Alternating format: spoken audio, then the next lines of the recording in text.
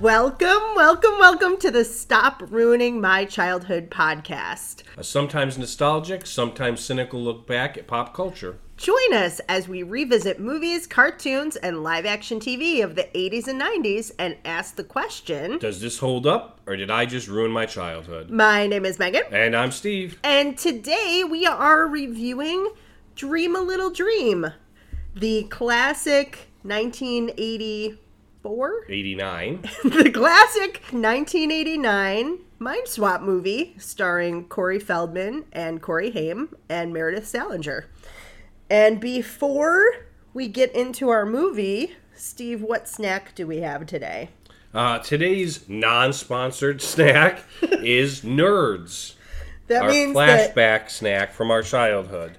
Yeah, again, if you haven't heard us before, these are nostalgic snacks for us because we haven't eaten them in a long time, but obviously Nerds are still being made. So we'll shake the box, double-sided, and while Steve tries some, I'm going to tell you guys a little bit about the history of Nerds. Now, we do have to admit, these are newfangled Nerds because they're double-dipped. They are double-dipped. So one half of the side is cherry lemonade. Yep. And the other half is watermelon apple. Right off the bat, they're smaller than I remember. So some people say that Nerds were named after a reference to the Dr. Seuss book, If I Ran a Zoo. It's one of the creatures the narrator collects. Okay. So it's not necessarily supposed to be like the uncool thing, but rather the little creature drawn on the box. So they're little kind of, if you haven't had them before, they're little rock-shaped tart candy. And it's a small box. It's usually double-sided, except there is a version of Nerds that's like rainbow where they're all mixed together. But this is a candy that started in 1983 by the Willy Wonka Candy Company, which we talked about a couple weeks ago. So it was part of Quaker to promote Willy Wonka and the Chocolate Factory, bought by Nestle in 1988, and now it's owned by the Ferrara Candy Company. They originally were strawberry and grape, so one half of each in that double flavored divided box, but now they have a lot of different types. And I think it's kind of cool. Have you ever seen that show that used to have Mark Summers and then it had Alfonso Ribeiro? It's Unwrapped. Yeah, Unwrapped. Yeah, how it's made. So they basically take these large spinning containers and they're filled with sugar crystals and then more sugar's added and the crystals kind of go around in this tumbler and they start forming these little rocks. And then once that's formed into kind of the nerd shape, then they're coated with that candy coating with the flavor. And then they're put in their different, colored boxes. There have been a lot of spin-offs of this. We have the original, but I almost bought the Nerds rope, which is like a gelatin rope with Nerds kind of stuck to it. Yeah, I'm glad you didn't. Yeah. You have to go with this. They also have jelly beans, gumball, and a cereal in 1986. Nerd cereal, I remember. I totally forgot about it until I was doing research. And they had the Nerd cereal box was also divided in two. It was double-sided, yep. We were not allowed to have it, but I remember... No, it was super sugary. I remember really wanting it. Oh. Gummy clusters and a candy bar that's in the UK. In the 1990s, do you remember Dweebs? No. They were like bigger Nerds and a little bit softer, little less sour, and they came in 3 compartments instead of just 2. Oh, really? Yeah, and they were only out for a little bit. They also have Nerds Blizzard at Dairy Queen. Okay. And apparently Nerds plus soft serve ice cream was not a great match, so that's also been discontinued. Mm-hmm. And they have Candy Nerd slushies, I'm guessing at like 7-Eleven. Okay. And a Nerdalicious in the UK, which is Nerd Licorice. Oh, gosh. That doesn't sound good. I want to, listen, I know that we have listeners now in the UK. If you have eaten Nerdalicious, please reach out to us on Facebook or on our blog, because I need to know if it's gross or if it's good. I want to know so bad. So you try yours, and let me talk about this for a minute. I had some a little bit, but Nerds, as you said, they started in 1983, so this is something that definitely hits my childhood. I was about 6 years old when Nerds came out. Yeah. So I remember as a small child getting Nerds and being super excited. Now, of course, they weren't double dipped or anything like that. Back in that day, it was, it was one flavor per side, and I think it was like grape or cherry on the other side, or, strawberry, or I don't know, maybe like watermelon or apple or something like that. But I remember loving Nerds, and what the awesome thing about them was, first off, they had the 2 compartments, so you could either open both and mix them, or you could have just one flavor or the other. Mm-hmm. But also, because the compartments kind of reclose, Nerds was the kind of candy that if you got a box of Nerds, it could last you a little while. Yeah. Right? You didn't have to eat them all. It wasn't chocolate, like it's going to melt. So a box of Nerds you could keep for a while, especially because they're very sweet. So, like, sucking down a whole box of Nerds at once is really gonna give you a sugar high. Here's the difference between Steve and Megan. We just got into an argument over this about ice cream because somebody is very frugal and saves, and somebody does not. There's no way I would have saved a box of Nerds. If I get a box of Nerds, that thing is going. Really? Well, I don't know. Honestly, they're a little sour. I remember being quite so sour. But also, because they're sour, they're not my favorite.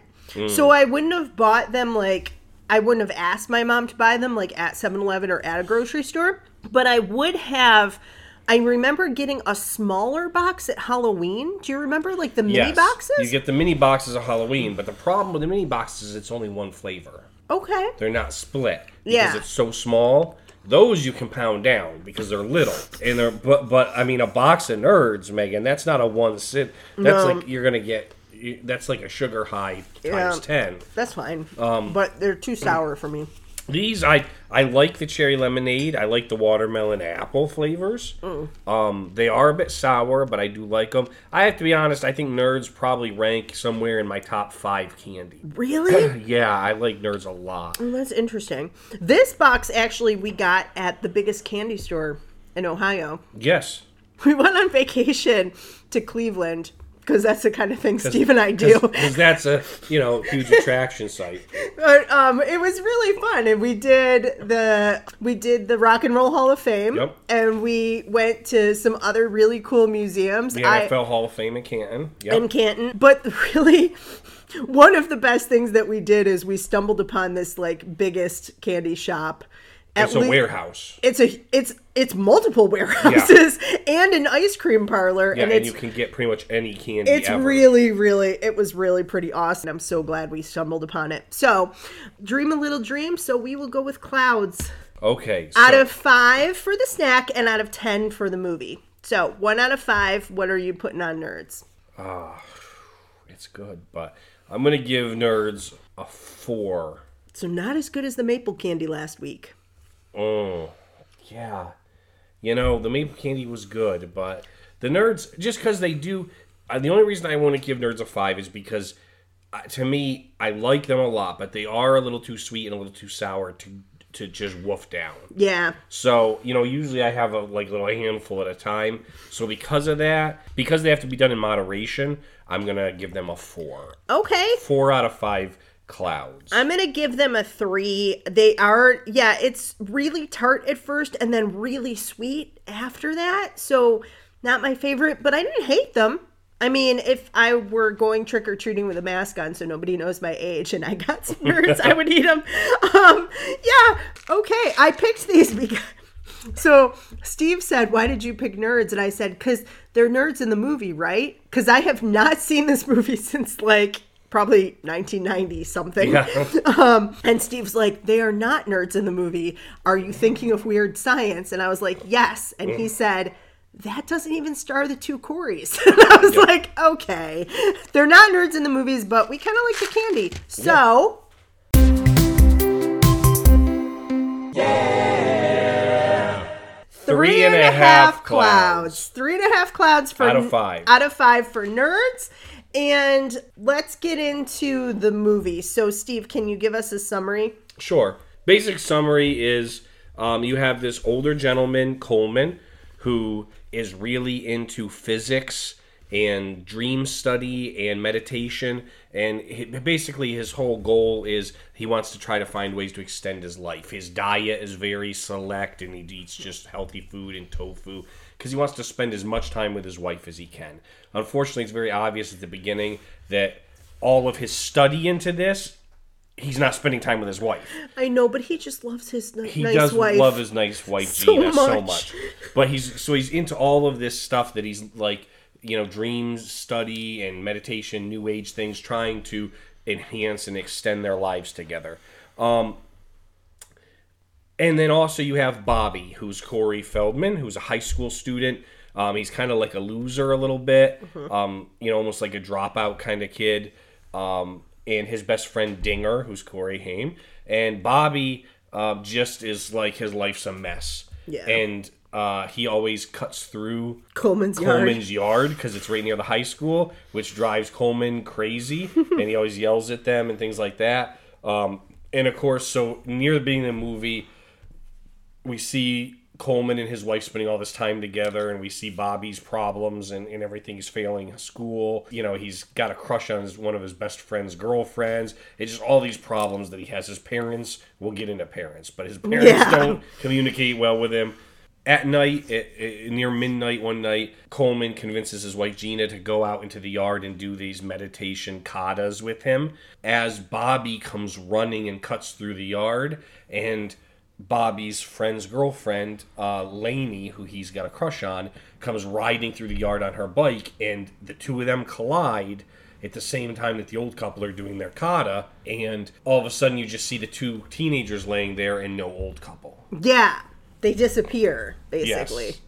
Bobby wakes up the next morning with his best friend and his parents looking at him, and he's Coleman now in Bobby's body. Right. And so he goes through this long adventure, basically, of trying to figure out what happened to Gina. Gina is also transferred into Lainey's body, which is kind of backed up through his dreams. Every time he sleeps at night and has a dream, he sees he's himself again, and he talks to Bobby, who apparently is in the dream world, and doesn't want to come back out. Yeah, so it's a little bit of a switch. For those of you who listened to our Freaky Friday episode a week or so ago, that was a true, mind swap, where the mom's mind goes into the daughter's mind goes into the mom's, right? And then they learn about each other. This really is kind of a twist on that. Yeah, because Coleman goes into Bobby's body, but Bobby does not. No. The old people disappear. Yes. And there's little hints that Gina may be in Lainey,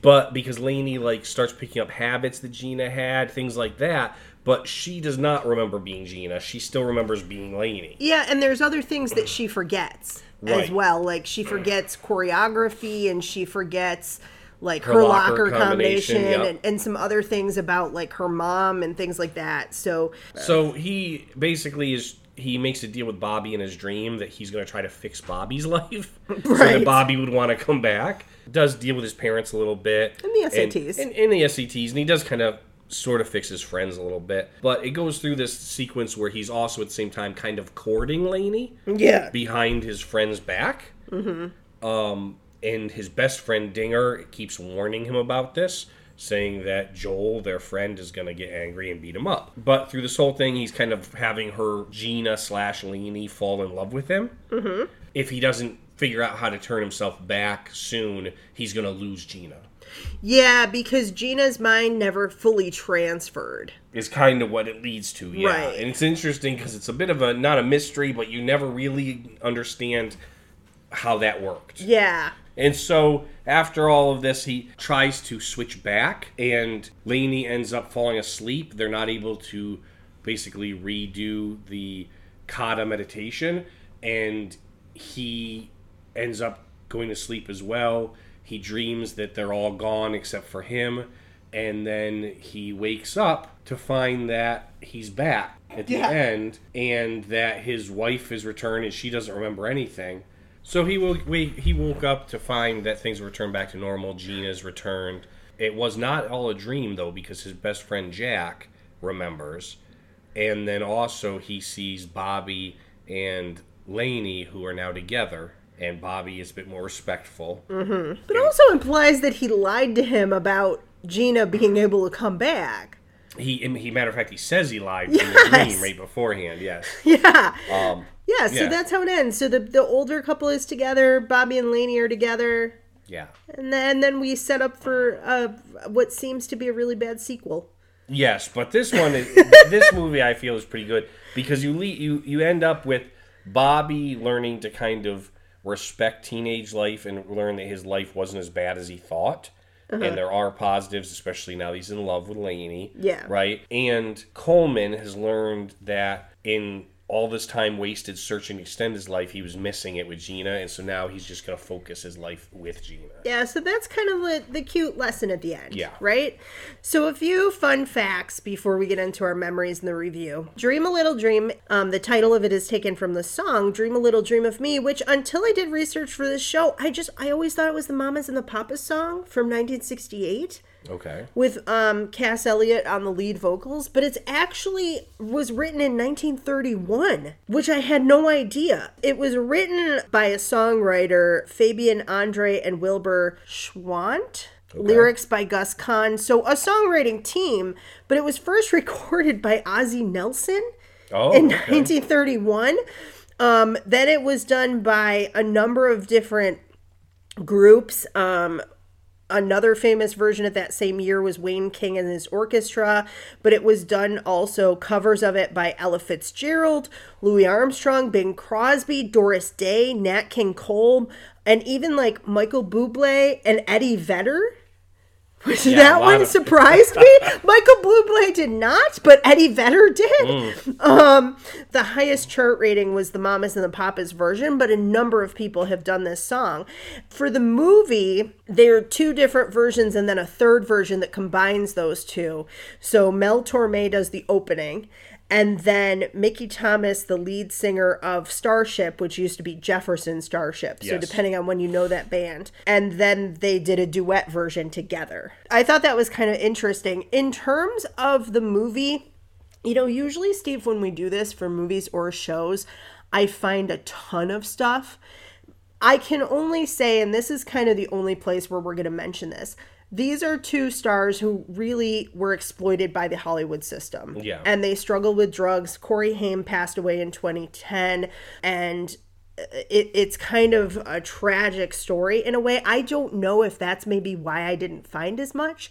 That just some people don't feel comfortable revisiting their movies. I think you can still, as we did, like you can still enjoy the work. Right. Even if you know kind of the story, you know, like we didn't talk about with Little House on the Prairie that Michael Landon had an affair with the makeup artist, and all of those kind of things are going on behind the scenes, right? But and I'm sorry for anybody where I just ruined Little House on the Prairie for you. But at any rate, you should have listened to our last episode. This was filmed in Wilmington, North Carolina, which I mentioned because it's one of my favorite cities. I love Wilmington. It's so pretty. I lived just outside of it for about 4 years, and it's just a gorgeous place. And the two Coreys, it's interesting, you know, initially they were kind of competing for roles, and then the studios kind of realized how great they were together as a team. They did 9 movies plus a TV show, and then a number of things where they had like cameos. Yeah. But The Lost Boys in 1987, License to Drive 1988, this Dream a Little Dream in 1989, Blown Away in 1992, National Lampoon's Last Resort in 1994, Dream a Little Dream 2, which we did not watch, it was a direct-to-video in 95, Busted in 1996, and then they did the TV series The Two Coreys, which was like a reality show. And then in 2008, they did Lost Boys: The Tribe, which was like a sequel to The Lost Boys. Kind of, yeah. So Corey Feldman's first film role was voicing Copper in The Fox and the Hound. Okay. So he's the Corey who has the black hair. Yes. If you're kind of trying to keep track, a lot of people get the Coreys mixed up. But he was also in Goonies, Stand By Me, Gremlins, The Burbs, Teenage Mutant Ninja Turtles. He did one of the voices. Corey Haim's first role was in Firstborn in 1984, but he was also starred in Lucas, Just One of the Girls, The Dream Machine. Most of his movies, I think, that are well known are with Corey Feldman as well. The ones that I mentioned before. So as Steve said, unlike some other body swap movies, this is like Freaky Friday or is 18 again with George Burns where they swap, Yes, right? yes. Prelude to a Kiss. Also, they totally swap bodies there. That's a Meg Ryan movie. They do like a twist on it, which I think is kind of interesting. So a couple little small details. If you notice, Corey Haim had a cast on. Yes. So he broke his leg 4 days before filming. So that was a real broken leg. It was a real broken and they leg. put it in a skit. Okay. And, they put it and into the then script. partway through filming, his cast was able to come off. So then they had to put him in a fake cast that looked like the real cast that he had just had on, which I think is kind of funny. And he has a cane the whole movie. And he has a cane the whole movie. Corey Feldman kind of had a little bit of an obsession with Michael Jackson. He was in one of Michael Jackson's music videos, and they do a dance sequence where he does kind of Michael Jackson type moves, and he's wearing like the epaulets on the shoulder, which would have been like that era Michael Jackson. They have in his room, you can't see it too well because of the lighting, but there is in Bobby's bedroom, there's a movie poster for Lost Boys, which they were both in. 2 years prior. So it's like a little Easter egg. And the other people in this movie, Meredith Salinger plays Lainey. You might know her from The Journey of Natty Gann. Jason Robards, who plays Coleman, was in All the President's Men, Crimson Tide, tons of stuff. I know him from this is another made-for-TV movie I would love to watch, An Inconvenient Woman. Okay. He plays like this guy having an affair, and then he's got to like get rid of the mistress. Jason Robards is a phenomenal actor. Oh, yeah. He's only one of 24 actors ever to win the Actors Triple Crown. Oh. He has an Emmy, a Tony, and 2 Oscars. So he just doesn't have the EGOT. He needs that. So the Golden Globe, that's the one he's missing. That's interesting. Yeah. Okay. But he's only one of 24 actors ever to have those 3. That's amazing. And Harry Dean Stanton's in this too. And you might know him from Alien, Green Mile, Twister. He's a great actor as well. Yeah. He was also in Twin Peaks, as was Piper Laurie, who plays Gina. I know her most probably from Twin Peaks, but she also was the mom in Carrie, the original Carrie. Okay. And the writer Daniel Franklin also wrote the sequel. But a few people worked on the screenplay. And so that's kind of all I have in terms of fun facts and a little history of the movie. I think it's interesting to have a movie that is inspired by a song. And it's really this like watching it back. It's like a slice of the 80s. It's a very quintessential 80s movie. I think in our fun facts history section, you have to hit the music because I didn't talk about the soundtrack. I thought you might hit that in the reception, but let's talk about the soundtrack real quick before our break. It's not just "Dream a Little Dream of Me" is a phenomenal song, but also "Time Runs Wild" by Danny Wilde is on. "Whenever There's a Night" is by Mike Reno is a great song. "Dreams Come True" by Lone Justice. "Into the Mystic" by Van Morrison, which is one of my favorite songs ever. Right? "It's the End of the World as We Know It" by R.E.M. "Future's So Bright I Gotta Wear Shades." Oh yeah, "Future's So Bright I Gotta Wear Shades." "Rock On" by Michael Damian. "You'd Better Wait" by Fee Waybill. "I've Got Dreams to Remember" by Otis Redding, which is a phenomenal song. Great song. Also, I mean, it's just the soundtrack for this movie is phenomenal. Yeah, my mom and I talked about with Freaky Friday what annoyed me, and then she kind of agreed that all of the songs there were like baby boomer era songs that had been redone by millennial artists that were all just like faster paced and not as good covers. Yeah. This, what they really tried to do was have some older songs, and like some contemporary songs, and then kind of a mixture in between. And I really appreciated that. Yeah. I will also say, without getting into it too much, it's not just the songs, it's the use of the songs. So Into the Mystic is playing right when they're about to bash into each other. Yeah. It makes the whole moment way more mystical. It really does.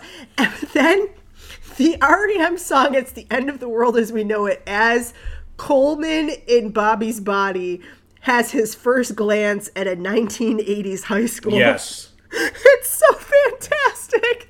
And it's such a brilliant use of music. It really, really near is. the end, as she fell asleep, they're not able to do what he thinks is going to save Gina. Yeah.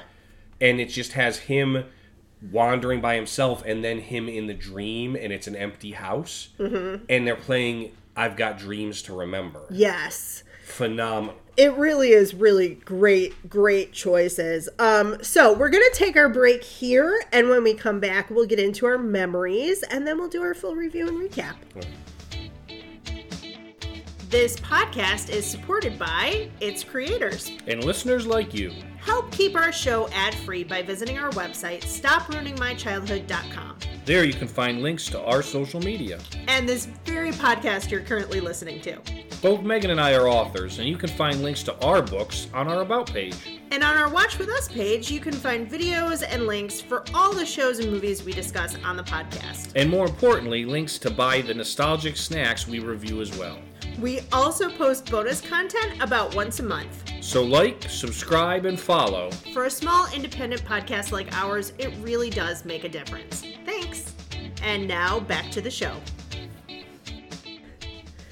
Welcome back. I'm Megan. And I'm Steve. Just in case you forgot.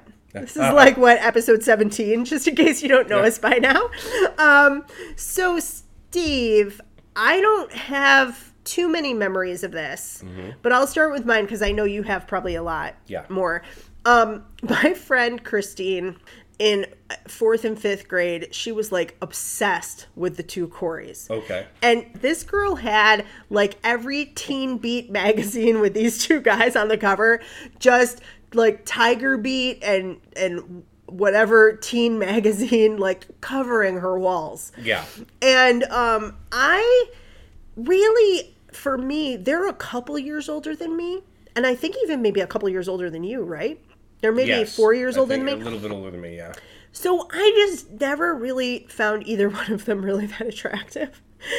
And when Tiger Beat had Kirk Cameron on the cover, then I bought a copy.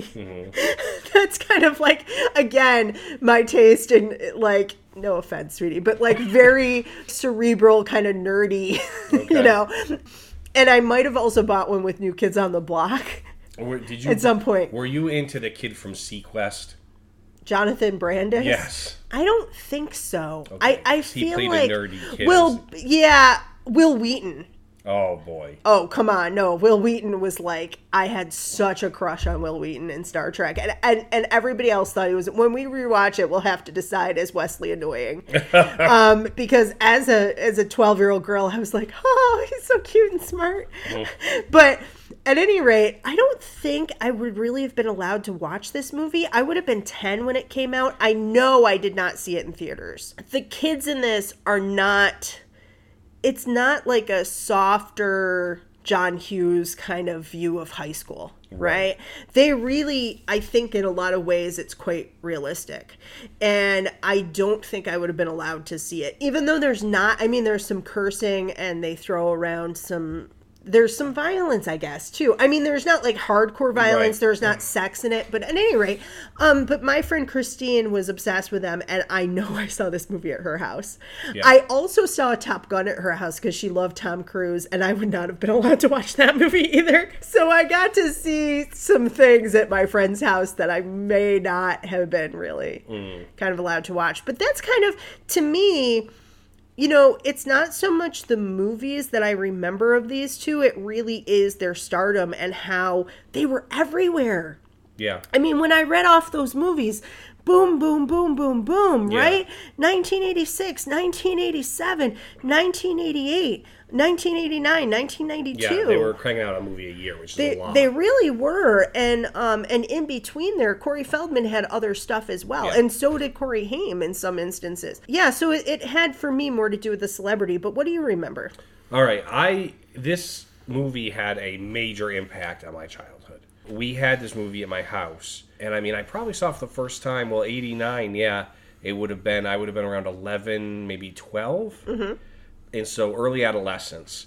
And for some reason, we had it at my house and it had been taped, like off TV. And so we had it on VHS.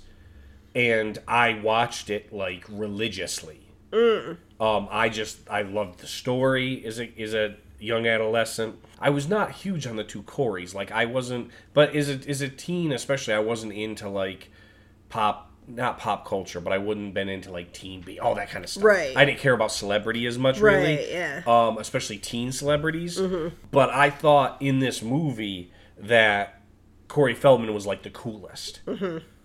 Not like at the beginning when he's Bobby and he's dressing like grunge and ripped jeans. Right. But when he's Coleman trying to dress, I just thought he had the coolest style. Here's what you have to know about Steve.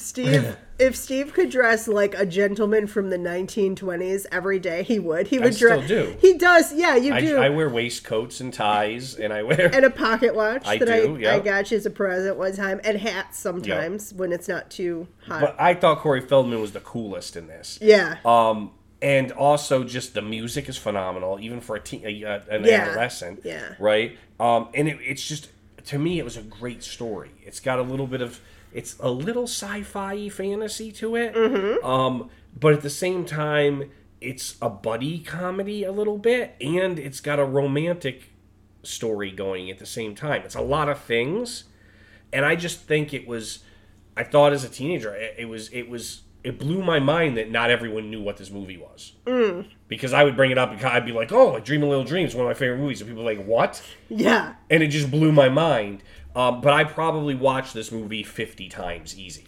I don't think I've seen it more than once, maybe twice at my friend's house. But she was kind of like you. She'd seen it like over and over and over. Yeah. And it helped that we had it, right? Right. But I would just watch it, and I just loved this movie. I showed it to like friends, and I don't think they all saw the same value in it that I did. But I loved it. It was great. So memory-wise, it does hold a lot of memories. And I kind of enjoyed watching it because I had only seen it once. I really remembered nothing of this movie. It really was like watching it for the first time for me. So let's get into it. We have the opening sequence before the swap. Yep. Right? The opening sequence with the two boys. It's the whole opening, like, it's like 20 minutes or so. Yeah. It's a little long. Well, it's interesting because there's a buddy dynamic that it shows between the two Coreys as they're sleeping over together. Right. And you see just teen boys interacting. Yeah, that's cool. They're kind of just hanging out. And so it has to set that up for you, and then it has to set up Coleman and Gina and their love and marriage kind of thing. So this is the thing that I kind of question, like, who is this movie for? Because I would assume it would be for older Gen Xers when it first came out, like teenagers at the time. But the opening sequence has a lot of the older people and showing their life, and it's quite gentle. Yeah. But it also is a little bit slow. But let's talk about, this is a highlight for me, the clothes. Because the two boys are hanging out. Corey Haim has bright red hair. Yeah. That's like spiked up and a huge, it's not as long as Mr. T's, but it's a pretty big like cross earring. Uh-huh. And a bandana around his hair like he's in a gang, but he's not in a gang. No. Corey Feldman picked a haircut and just went with that haircut. Because he still has that haircut today. Yeah, but I will say this movie probably has his hair the longest it's pretty long. Because at one point in the back, it almost goes halfway down his back. Yeah, it's almost a mullet. But not really. It's like an 80s hairband. Yeah, that's a good way of putting it. And he is wearing a shirt, which he does several times, with the sleeves cut off. Yes. So that you can basically see his whole torso. Yes. Yeah, but I love that they are like, they're cutting back and forth between the kids and the couple. And the kids are like, they're singing, kind of, they're smoking, they're fake fighting, they're making fun of moms. Like, it really does. This is interesting touches in this movie that they did that really feel authentic. It feels like two dudes hanging out. I almost wonder how much of this scene was just kind of improv between the two of them, who, I mean, had already had a working relationship. Yeah. But what interested me was when you said that Corey Haim had broke his leg, and they had to work that in, because there's a number of times in the movie, including here, where it mentions like his mom backed over his foot, right? And then Corey Feldman keeps like ripping on him about his mom running over him throughout the. So it just surprised me that they were able to work it in that quick to the script. Yeah, that's hilarious. And can you imagine you have a valuable teenage star and he breaks his foot like 4 days before you're supposed to film? So in the meantime, the older couple they're going out to a restaurant. They're visiting with their friend. Harry Dean Stanton is their friend. Ike. I called him Jack earlier, but he's Ike. They're eating tofu. Because they're very healthy. Tofu now isn't like that big of a deal, but back then it would have been like a weird, you know what I mean? A different. It's also, she eats bacon and eggs. Yes. It's him. And I think, as I was thinking, this never connected to me when I was younger watching this. But watching it now, I think it's because they're trying to show even more his, like, desire to live longer. Yeah. So it's like, it's health food that nobody in the 80s would have eaten. Yeah, really. And at one point when he's in Bobby's body, he's criticizing the other teenagers' lunches. Yeah. He's like, do you know how many carbohydrates are in that? Which no one would have thought of. It's too much cholesterol. Yeah. And he's also doing a lot of Tai Chi. So that's kind of funny. But I also love that he does all these quotes. Like, that's a little tick to his personality. Yes. Yates, he quotes at one point. Yeah, and Emerson. So the kids are going through his garden. This is the first time we see him confronting them, right? Yep. And them interacting. And he says, I keep telling you all the time. And then he goes, foolish consistency is the hobgoblin of little minds, Emerson. Yeah. And they go, whatever. But I love, so this is the full quote. A foolish consistency is the hobgoblin of little minds, adored by little statesmen and philosophers and divines. With consistency, a great soul has simply nothing to do. He may as well concern himself with his shadow on the wall. That's the full quote. And it's like, so his point is, this stuff that they're doing of like this hanging out teenage stuff, they're wasting their lives, and he wants to be a great man with like stuff to do, right? And he's trying to extend his life, and he also gives this speech to Ike about what he's actually trying to do, which is somehow mystically enter into other people's dreams, and in so doing extend his life. Yeah, or use dreams to somehow extend his life. To live longer, because with dreams we don't really know what's real and what's not, and right. So it seems to be some kind of thing that would like be almost like Einstein's theory of relativity. Yeah. Like if you're living further outside the Earth, you might live longer. I don't know. But he wants it for Gina too. Yeah, for Gina, because he loves her. And it's interesting that you mentioned the entire Emerson quote, because it mentions it near the end, like, you know, might as well sit and stare at their shadow on the wall. And Bobby kind of becomes his shadow. Yeah. He's in his dream, but Bobby still sees what's going on in the world and what he's doing. Yeah. But he's not much more than a shadow. And also, that's kind of what Bobby's been doing. Just looking at shadows on the wall, not really, kind of wasting his life. So he forced his wife to do Tai Chi with him. And in the meantime, we see what the teenagers are doing, right? And we have Joel, who I'm forgetting the actor's name now, but I forgot to say in the fun facts. William McNamara. He played the serial killer in Copycat. Oh, okay. Not to spoil Copycat for people who haven't seen it. There's another serial killer too, but he's one of them. Yes. So the girls are doing this aerobics. It looks maybe like they're on the dance team.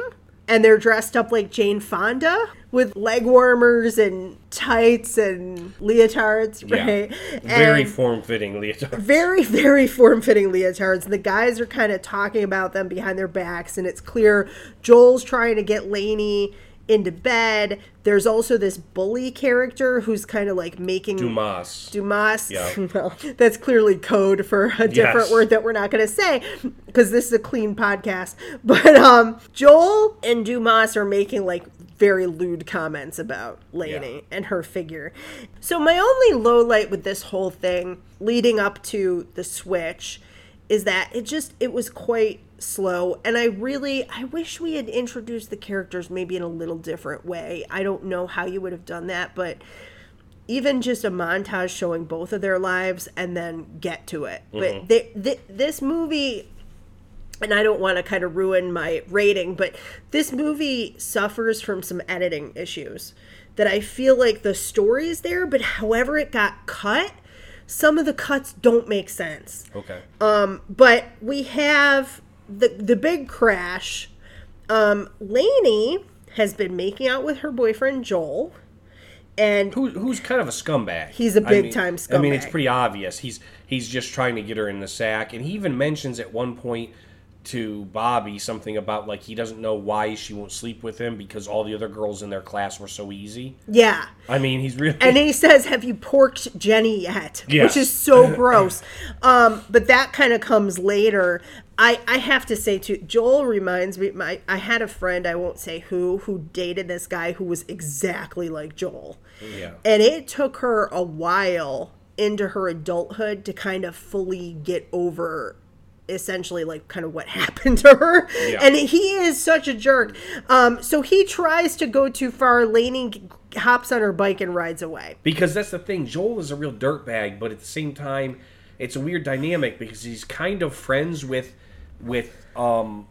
Dinger and Bobby, the two Corys. Although they kind of, he's their friend, but they're kind of afraid of him because he's sort of crazy. It's a weird dynamic. I feel like this is actually, again, pretty authentic, though, because in high school, you do kind of get stuck into these, like, friend groups. Yeah. Where the people might not really be the type of people that you'd hang out with, but you're in high school and you don't have a lot of choices at this point. And that seems to be, like, they're all kind of, like, the dropout loser types, and they're kind of all therefore hanging out together, right? Dinger and Bobby are clearly actually friends. Right. The other kids are more like, yeah, we go to high school together, we're in the same classes. Like, you just happen to kind of fall in that. Yeah, Bobby and Dinger are obviously friends. They, like, stayed over each other's house, things like that. And then the connection is Joel and Bobby are friends, and Joel just kind of puts up with Dinger because he's friends with Bobby. Yeah. Is that what it seems? At any rate, they switch places. Lainey's on the bike, Bobby's running. They crash into each other. Coleman goes into Bobby's body, and Coleman and Gina kind of disappear. Right? So then Coleman in Bobby's body wakes up, and the first thing he sees is his parents and Dinger. And his mom is Victoria Jackson, who was in Saturday Night Live at the time. Yeah. And she's in these curlers and glasses and a bathrobe, and it's hysterical. Yeah. It was one of my highlights at that point. She plays Kit, his mom. Kit, and yes. Gus, his dad, is played by Alex Rocco. Who was in The Godfather. Yeah, Alex Rocco's one of those character actors who like is just in a ton of stuff. So we have trying to figure out where we are and whatever, and then we come into the high school with it is a zoo. Yeah. There is graffiti all over the lockers. Nobody seems to be really learning anything. And his entrance is played into It's the End of the World. Right, which we mentioned. And it's such a great choice. And again, when that played, I was like, yeah, that kind of looks like high school. Yeah, like ours wasn't graffitied up, but it was like way too many people in the hallways. Yeah. Kids shouting all over the place. Somebody making out. Somebody else throwing paper balls. I mean, it is like so. Whoever did this, they had some real touches here that just were like, yeah, that's what I remember. So Lainey does not remember what happened exactly, but she's tugging her lip, which is a thing Gina did. She can't remember her locker combination. But in this next section, as they're kind of figuring this out and then kind of starting to like date basically and kind of be courted, what are some of your highlights, lowlights there? Well, highlight, to be honest, is 100% the dance routine. Yeah, the dance routine is... I mean, she's a dancer, but he connects with her by dancing. Yes. And I mean, obviously, it's a lot of... First off, I mean, Corey Feldman is a talented dancer. Yeah. It's not the only movie he's danced in, right? Yeah. And as you said, he's inspired a lot by Michael Jackson. I mean, these dance moves specifically are very Michael Jackson, right? He's doing a Michael Jackson impression. He's dressed very similar. He's got that fedora hat, the almost like black penny loafers, right? And the idea is that Coleman watched a video of Bobby's 16th birthday. So that's where he's seen these moves. So he was like practicing being Bobby. Yeah.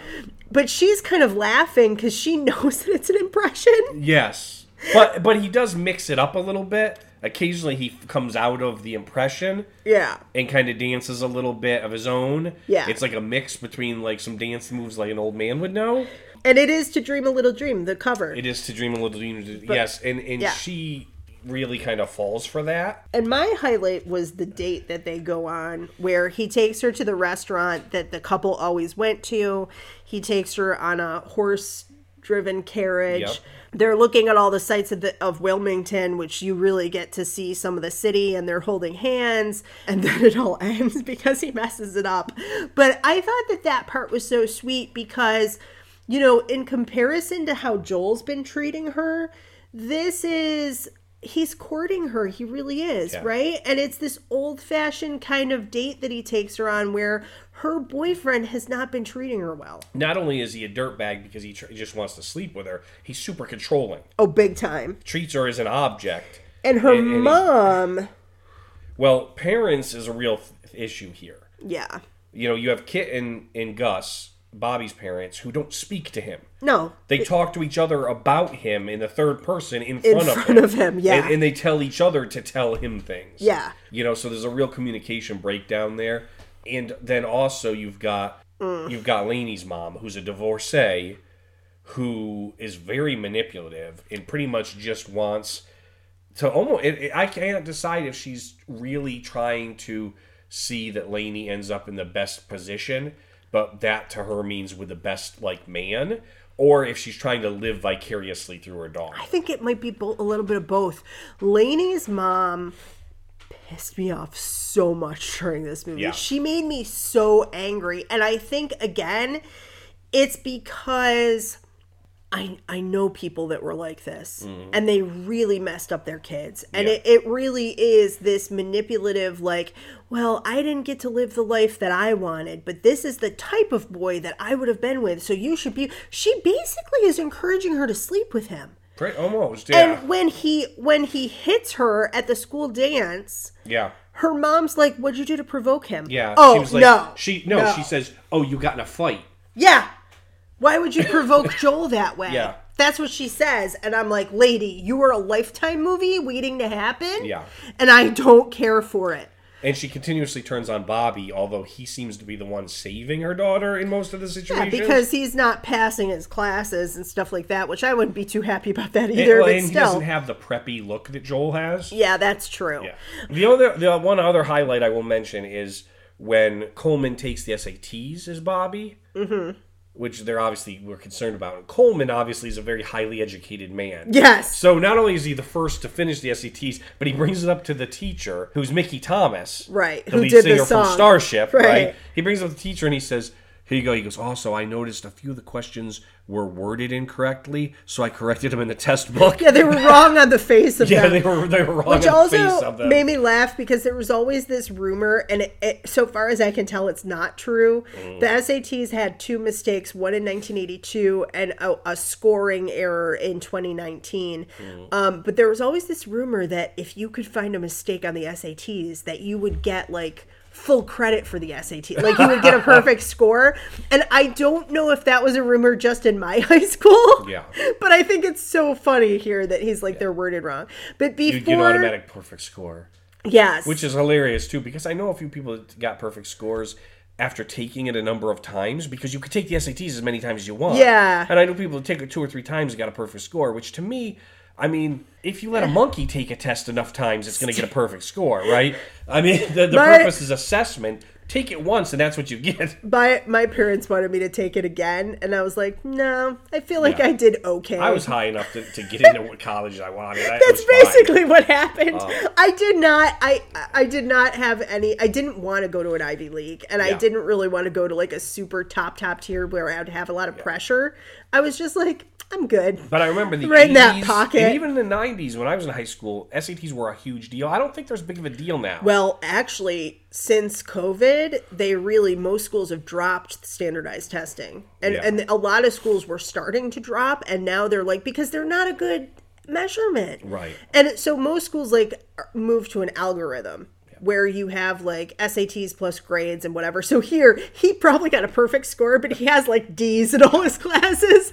So another low thing for me is that there are a number of fights in this movie. So there's fights with the bullies, and then Joel hits Lainey at one point, as I said, and then another point, Joel goes after one of the bullies with a gun, even though he's really mad at Bobby. Well, Dumas, the head bully. Right. He goes after with a gun because Dumas tripped him and threatened him at the dance. Yeah. But it was after he had already just gotten in the fight with Laney and Bobby and Laney ran off. So I think there's a lot of anger there. And yeah, plus he's drinking. Right. The thing about some of these fights is that the way that they were done did not seem realistic. And I think this is just a little bit of limitation of acting.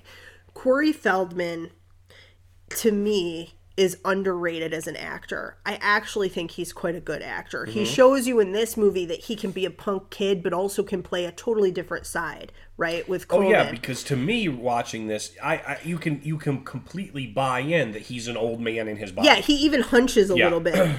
Meredith Salinger, I'm surprised she didn't do more because she's amazing. Yeah. She really has, in certain scenes, this real vulnerability. In other scenes, she gains a backbone. The other people... Well, after this movie, she left acting for a little while and went to Harvard. Well, there you go. That probably is why. Now she does like voiceover and smaller parts. She does a lot of voiceover work. But my point is that the two of them are great. Jason Robards, Piper Laurie, and Harry Dean Stanton are great. The other people, especially some of the other teenagers, they're just not there. And so what happens is you have these scenes where they get mad all of a sudden and start screaming, but like the anger doesn't come out, it doesn't build like real anger would.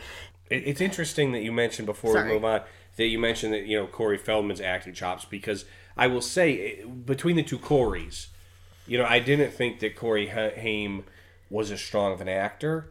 This movie plays well because Corey Haim's the sidekick. Yeah. But in movies that they did together, when you look at them across the board, I feel like movies where Corey Haim's the main character and Feldman is a side character or a sidekick aren't as strong. As the movies where Feldman is the main character and Corey, because the acting ability just goes that way naturally. His early movie, Lucas, he plays this like really small kid who's very vulnerable, and I feel like in the football. In football, and I feel like I buy that more here, where he's supposed to be kind of a punk. I think they dyed his hair red because he didn't look punk enough. He has still a kind of a baby face, and they also, I will say, to be fair to him, they don't give him as much to do. Right. He really... He's comic relief, in a way. Yeah, I remembered him being in this movie a lot more. Yeah. And I think that the Joel character kind of overshadows, where it's more like, in some scenes, it seems more like Corey Feldman has two best friends. Right. And one of them's a jerk and one of them's Dinger. Yeah. I also kind of wish that this has been like the movie Big, and I wish that he had told Dinger his secret. Because he goes to Ike, Harry Dean Stanton's character, and he convinces Ike that he's Coleman. But Dinger is really trying to help him so much. Every scene, Dinger is just trying to be a good guy and help him. Yeah. And every scene, he's like, I have to go be by myself, Dinger. Yeah. And kind of puts him off. So, at any rate, we get to the dance, and then Laney goes home. They have all been drinking. Laney goes home, and Bobby goes to stop Joel, who's taken a gun to confront Dumas. Right. So what did you think of this part of the movie? I thought this part of the movie was great, actually, because, again, this is where Bobby sort of fixes things. Mm-hmm. Because that, 70-year-old, 80-year-old Coleman that's inside his body is able to look at it and say, listen, this is teen bullshit. Yeah. Like, when you're a kid, everything is a big deal. And this is not, like, even the bullying, like, I beat up Dumas beat up me, like, we all, right, everybody was doing it, and this is stupid. And even Joel, his obsession with Laney, it's not a big thing, right? And he's like, he even tells me, he's like, I didn't steal your girlfriend. Yeah. Right? Like, she really wasn't into you anyway because you're a jerk. Yes. And then, he basically, and at one point, I think Joel says, you're lucky I'm not pointing this at you. And he's like, you should then. Yeah. To get it away from Dumas, but also, he's like, obviously you're mad at me too. And he basically just tells them all off at the fact that they're just being stupid. And he's like, I'm going to go have a beer. And if anyone wants to join me, like, let's do that. And I feel like it was well done. And that the point to it speaks to teenagers. Yeah, to me, this reminded me of Pump Up the Volume in a way, because it really is a movie about Gen X angst. Yeah. Like, it's about the angst that our generation went through with, you see our generation was really the first to have a huge divorce rate. And you see Lainey being like Lainey talks about how her dad wasn't there and Joel kind of stepped in right after her dad left her family. And that's so she's got like some problems with that. Corey Feldman is like, my parents are like these baby boomers who just go to work and come home and talk to each other and they don't care about me. Right? We don't even see Dinger's parents. I don't even know what's up with them. His mom is mentioned for running him over. Yes. And you never see her. So kind of similar to Pump Up the Volume, it is like somebody kind of trying to grapple with being a teenager in this time when a lot of people in our generation don't trust authority because of the things we've been through, right? Like during this, like historically, right? The stuff with the Catholic Church came out, the divorce rates were high. We haven't even hit Bill Clinton yet, right? Right? So all of that kind of thing. And when he gives this talk, to me, what's great about it is that this is why a lot of school violence happens, and also why a lot of the violence in our country is between young men, because they don't see past the circumstances that they're in. It's over stupid things they've blown way out of proportion. Yes. Or that they're stuck in this town, they're stuck in this high school, they feel stuck, they don't see past it. They can't see a future for themselves. And that's where Corey Feldman's character, Bobby, really is. Yeah. He likes the dream world because he doesn't see a future for himself in the real one. Yeah. And Coleman's like, I can fix that for you because he's in a place where he's trying to see a future and all he sees is himself getting older and not having a future, right? So in some ways they're kind of, even though Coleman is probably like silent generation, like before baby boomers. So he kind of learned something from him, being that he's in his head kind of watching all this go down. I really did think that, the acting may not have been the best in that scene, but it's an important scene.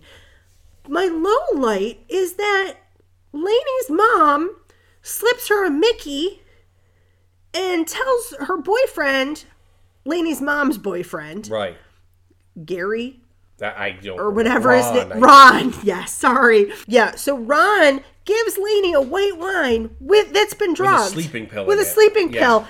By the way, she's already been smacked around today, and then they send her up to just go to bed and sleep it off. She's been slapped by her boyfriend she's trying to break up with. Yeah. And then blamed for it. She's been grabbed and thrown in a car with her mom and her mom's boyfriend, knowing that Bobby is off to confront Joel with a gun. Right. Yeah. And then they drug her. Yeah. None of the parents care about that. Oh my goodness. So she falls asleep. Bobby, after making the big speech and making peace with everybody, goes to break into her window, bloodies his knuckles, and then gets blood all over her face, which then the mom thinks, she's like, what did he do to you? Like, kind of not realizing. And then we go through the whole thing where Coleman doesn't fall asleep, and then he's restored to his body. Gina's restored to hers. And somehow, Bobby and Lainey are together. Because I think Lainey remembers everything. Oh, yeah. And Bobby saw what went on. And was in love with her to begin with. Right? But the mom is, who cares? Like, they're Romeo and Juliet now. Well, Lainey has a lot to hold on her mom now because she's drugged her. That's true. Right, I'd be like, you're going to stay out of my crap or I'm going to tell CPS you drugged me. She also has a broken window with Bobby's blood all over it. Yes. So I feel like these two have a little bit to overcome. And it's interesting because as a teen watching this movie, a lot of times I was looking at it going, okay, Bobby's going a bit far. Yeah. Right? I mean, he's freaking out. He smashes her window to try to wake her up, right? But then also, now I'm watching it as an adult, and I mean, obviously you could say, yeah, that's still too far, but at the same time I'm going, this is an old man, right? Now that I'm a married man and you and I are together. Y'all get in love. Right, and in love, right? I have to think to myself, like, if you're staring down the barrel of losing your partner forever, what are the lengths you would go to? I would break that window. And that's what he's thinking. Yeah, I would break the window. He's thinking of losing Gina forever if she falls asleep. I don't like the Deus Ex Machina ending where it was kind of a lie. I feel like there was no real need to make it a lie. Like, just say, you stayed awake, and somehow that, look, I don't understand. Even if he had said, I don't understand all the physics of it, dude. Like, you know. Well, you'd think it was a lie on Bobby's part because Bobby didn't want to go back. And so the lie was to try to make it seem like a bigger, you know. But even one more line to say, like, I really didn't want to come back, but you fixed my life. And just leave it at that. Right. Instead of just, again, the editing. Yeah. It's just a little choppy. And it didn't have to be, you know. I mean, Bobby, when they see him, but when he sees Bobby next with Lainey, you know, he seems happier. Mm-hmm. It's funny because Bobby did not return to his old dressing. No, he didn't. He changed a little bit. He's got his hair in a ponytail and he's dressed a little nicer because he's got a girlfriend now, a nice girlfriend. Well, he had a girlfriend. Well, yeah. What was her name? Jenny. Shelley. Yeah. Shelley looked like she stepped out of like metal 80s hair band video. Well, everybody's struggling in this movie. Let's not judge Shelley, but but he seems happier and he's respectful. Yes.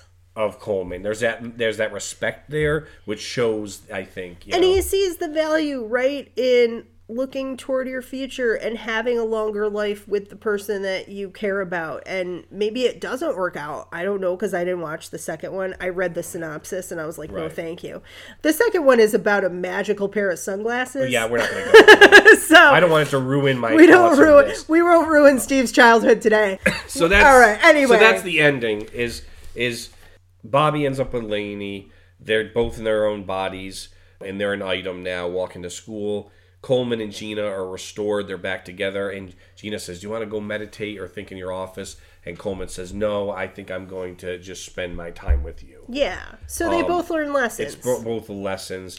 And so before we get to our rating, what was the reception at the time? The movie made $5.5 million at the box office. Which is not huge. It didn't have a full release. How much did it? It was released in about 1,100 theaters. Oh, okay. There wasn't a list of how much it cost to make. Okay. But I mean, there's not a lot of special effects or anything. There's really. Probably at the time, my estimate would be around 4,000 theaters in the U.S. So 1,000 or 1,100 really isn't that many. It's not a huge release. Yeah. Its reception was not great. Okay. Rotten Tomatoes gives it a 9%.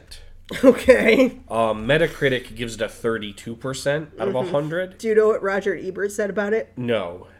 What did he say? He said, I always said there was no Harry Dean Stanton movie I didn't like. Here I might have to make an exception. Well, Roger Ebert can go jump in a lake. Because we've talked about Return to the Valley of the Dolls. Yes. It's the only movie he ever wrote. So, at any rate, not a great reception, but what did we think of it? So we are rating on Clouds, 1 out of 10. Is there some spots that it doesn't hold up?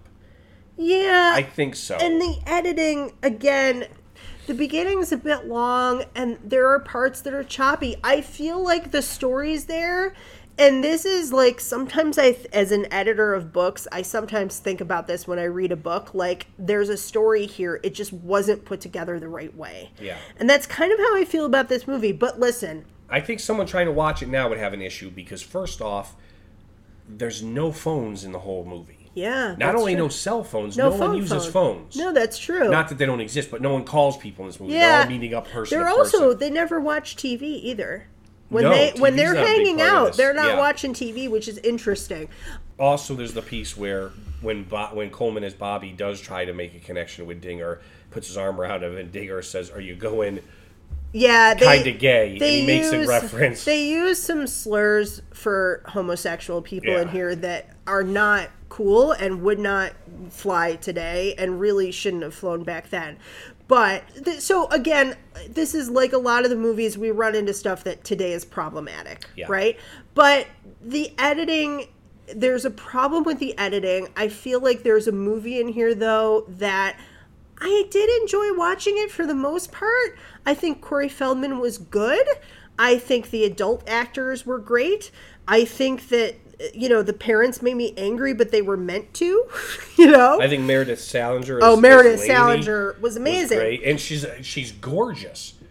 The fact that she does voiceover work now, I think, is a waste. I know. She's gorgeous. She's still gorgeous. Yeah. And at some point, we have to review The Journey of Natty Gann, because I haven't seen that movie probably since at least 1985 or 6. That before this movie. She's quite young, and it's, I think, John Cusack's first movie. John Cusack is in it, yep. So, at any rate, Out of Clouds, Steve Hall, what did you give it? Does it hold up to your childhood memory? I mean, we mentioned there's a few problematic pieces to it, but I have to give it, the lowest I could give it is 8 Clouds. Okay. I have to give it, because I still think it's a phenomenal movie. I think the editing, as you mentioned, is an issue. I'm not saying cinematically, I'm saying story-wise. It's a buddy movie, it's a fantasy piece, it's a love story, it's a mystery. It's a romance, there's a bit of mystery. I think the dream sequence, I just think it's really, the music is phenomenal. Yeah. It's still in the top of my list. And I think that a lot of it is to me, very reminiscent of that time. And even though it's a little bit older than I would have been at the time, I think they're 17 here and I would have been 10. But pretty close, and a lot of it is pretty authentic to what teenagers actually go through, which most teenage movies really aren't.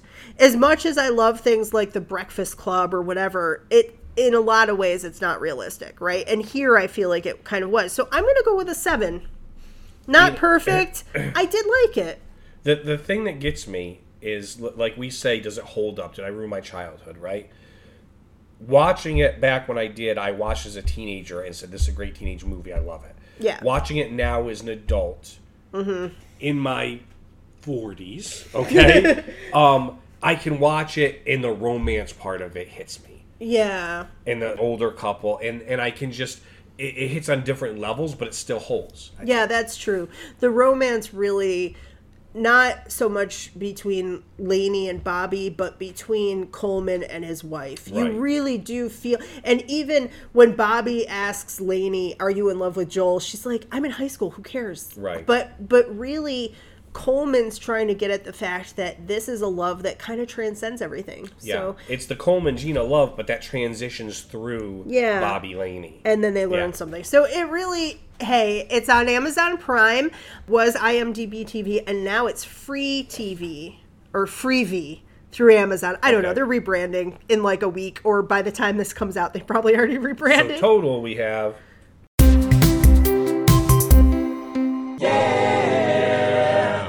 7.5 Clouds. And you can watch it for free on Amazon Prime. It's ad supported, so the ads do cut in, but it is for free, and so is the sequel. So if you want to watch something crazy about weird sunglasses that you can control people with, I don't know. And so before we close out, we have a sneak preview for next time. So this is our segment, What is Steve Willing to Watch? Our upcoming cartoon next week is Transformers. Okay. So we're trying to kind of mix it up. We watched Muppet Babies was our last cartoon, which was a Megan pick. Transformers is a Steve pick. So we're going to watch, these are my picks, and then I'll read to you 5 and you can pick one. Okay. So I picked the pilot, More Than Meets the Eye, so we can watch the pilot. And Season 2, Episode 3, Dinobot Island. Nice choice. I just went by the name. I mean, I know the cartoon. Nice choice. All right. So, Steve, are you ready? Mm-hmm. Okay. Season 1, Episode 13, Fire in the Sky. Megatron believes that the key to a Decepticon victory lies in the North Pole. The brilliant... You don't have to go any further. I owned it. I know that episode very well. Well, but the people listening don't. The brilliant frozen Skyfire has been waiting there for millions of years. Sorry, people at home. Season 2, Episode 42, Trans-Europe Express. Autobots are suddenly Europe-bound for a charity race. Number 3, Season 1, Episode 16, A Plague of Insecticons. The Insecticons have come to Earth. They certainly give the Autobots and the Decepticons reason to take notice. That doesn't give you much, but Insecticons, you can kind of, they're insect. Season 2, Episode 9, Atlantis Arise. The Decepticons stumble upon the legendary Atlantis, which could prove invaluable to winning the war. And number 5, Season 2, Episode 22, A Deceptive Raider in King Arthur's Court. The discovery of a mysterious time transporter sends Spike and the Transformers to medieval times, where Starscream plots to take over the home of a knight. So, we have the North Pole, we have a charity race, we have Insecticons, we have Atlantis, and we have King Arthur's Court. part of me really wants to go with Fire in the Sky North Pole because I owned it and I've seen that a lot. But I feel like I want to do something new. So let's go with the Atlantis one. All right, we will go with Atlantis. I was kind of hoping for that because I'm very curious as to. I really like seeing different depictions of Atlantis, like how different people kind of interpret it. So I think that'll be really fun. So we always put out the blog about what we're going to watch, what's coming up. Yes. It always comes out a week ahead of time. So when this episode comes out, the blog will also be up for Transformers. Yeah. So we definitely encourage you guys to watch with us.